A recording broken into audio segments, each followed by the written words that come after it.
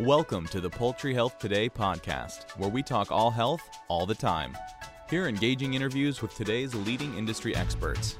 Hosted by Poultry Health Today editors, podcast episodes highlight the latest ideas, insights, and advice to improve poultry health, welfare, performance, and food safety.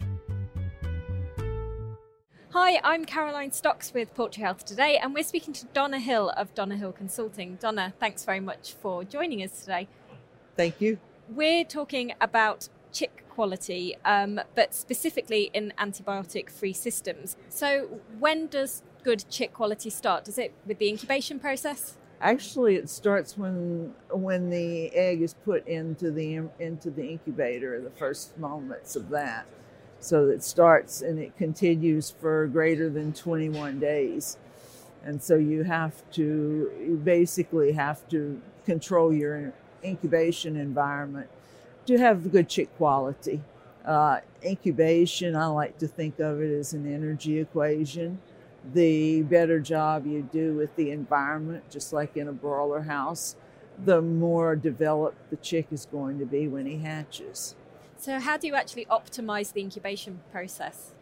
Well, you have equipment in the United States is mostly multi-stage, and there is single stage incubation out there, and the single stage is more geared to the embryo itself than the multi-stage is.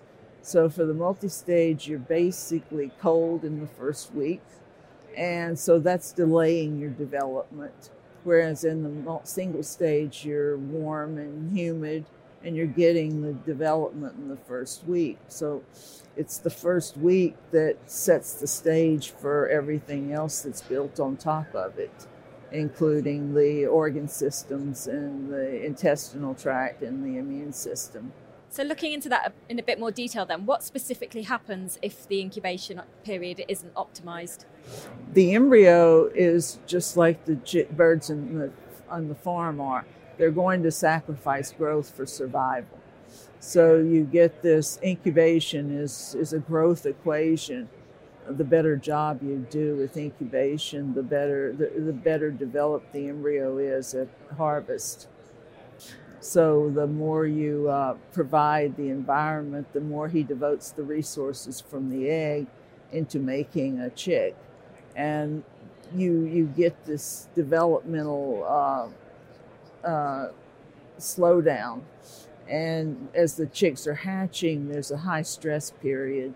And the more they need oxygen, the less the shell is conductive of oxygen. So they go into an anaerobic metabolism. And it's just like a runner that hits a wall. They hatch, they may live, but they're going to die out in the field. They're going to be susceptible to anything such as bacterial challenge. So what impact does it have in terms of productivity? Are they slower growing as well as more susceptible to disease? Yeah, the 1 week mortality will go up, and you will see in the NAE system, which the antibiotics used to prop these chicks up. Now they're not there. So you see more bacteria in these chicks in the first week. A lot of what I'm seeing now, it's the bacteria even into the second week. And with NAE, you want to really get these good quality chicks so that they don't have these problems. Okay.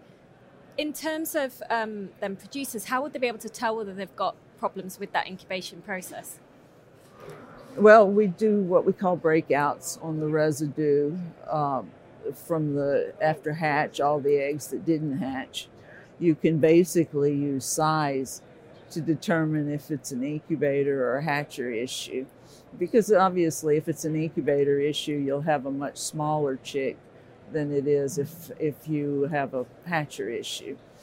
And so you're looking at development of the chicks, and you're deciding with that residue breakout, you're learning a lot about what's coming from the hen and what's coming in the incubation process.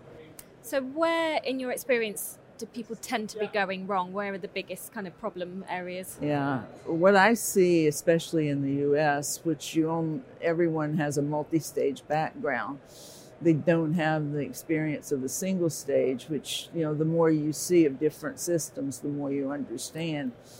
So people are lowering their incubator temperatures because they're measuring these hot temperatures on the end of incubation. Well, when you lower that temperature, you're also, during the first week of incubation in multi-stage, it's too cool. So when you lower that set point, you make them even more cool. So you have a system that's not supporting them in the beginning, and it's made worse by too low a set point. And so you end up with chicks that basically look normal. They don't look like anything's wrong, but they're about a centimeter too small. Okay. And then obviously that impacts their growth as they go. And in terms of long-term productivity, then what kind of impact does that have? They will be less uniform at the processing plant. They'll be slower to develop an immune system. It will affect their breast meat yield because the number of cells that are in the embryo or all in the breast muscle are all the cells it will ever have. So you're sacrificing growth for survival. You'll start to see that the heart is affected. You can see more of what's called ascites because they're using the glycogen stores from the heart basically to survive because they've utilized all of them readily available in the yolk. How does genetics play a role in all of this? Genetics are probably the biggest player that we have because as we select for breast meat yield, the embryo is producing more heat. So we've gone from, say, 0.1 watts per embryo to 0.4 watts per embryo. So instead of seeing 99 to 100 degree embryo temperature, you have everything from 97 to 104. So, and there's another factor that genetics is driving the incubation process because the conductance is decreased. And as the conductance decreases, there's less oxygen is brought into the embryo on the shell. And that means that with the overheated temperature, with the hot temperatures, they have higher metabolism, which means that they need more oxygen. But now the shell is limiting their oxygen. And that's when they go into the anaerobic metabolism and use the heart, the liver, and the kidney. So you hatch a chick that just is very weak, just like a runner hitting a wall. So aside from looking at genetics and understanding those factors, what else can producers do from a technical or management standpoint? They can not set floor eggs. And that's a very difficult one for the industry because the floor eggs, all it takes is one to contaminate the whole egg mass. So looking beyond the incubation process, how do you ensure that the early days of a chick's life set it in good stead for a productive life?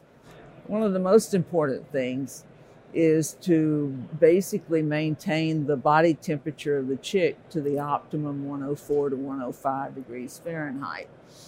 And the floor in the brooding house is very key. And young breeder flocks basically require more heating time than older breeder flocks because it all depends on the development of their thermoregulatory system. The more poorly developed chick you put into a house from, say, incubation problems, the more you have to prop that chick up in the house by increasing the floor temperature. And so I always, one of the things that I always look at is doing the rectal temperatures of the chicks and the eggs in the machine, in the hatcher, and look at making sure that we're measuring and getting what we expect from an egg temperature and a body temperature in the chicks. Does being antibiotic-free complicate that? Oh, yes. Yeah. Everywhere, every misstep you make antibiotic-free tells you that you've made a mistake. And so, you have to support the temperature of the chick, and you have to have the best chick possible when you're placing them on the farm. Thanks for listening to the Poultry Health Today podcast. To get the latest news and interviews delivered to your inbox twice a week, subscribe to our e-newsletter by visiting poultryhealthtoday.com/join.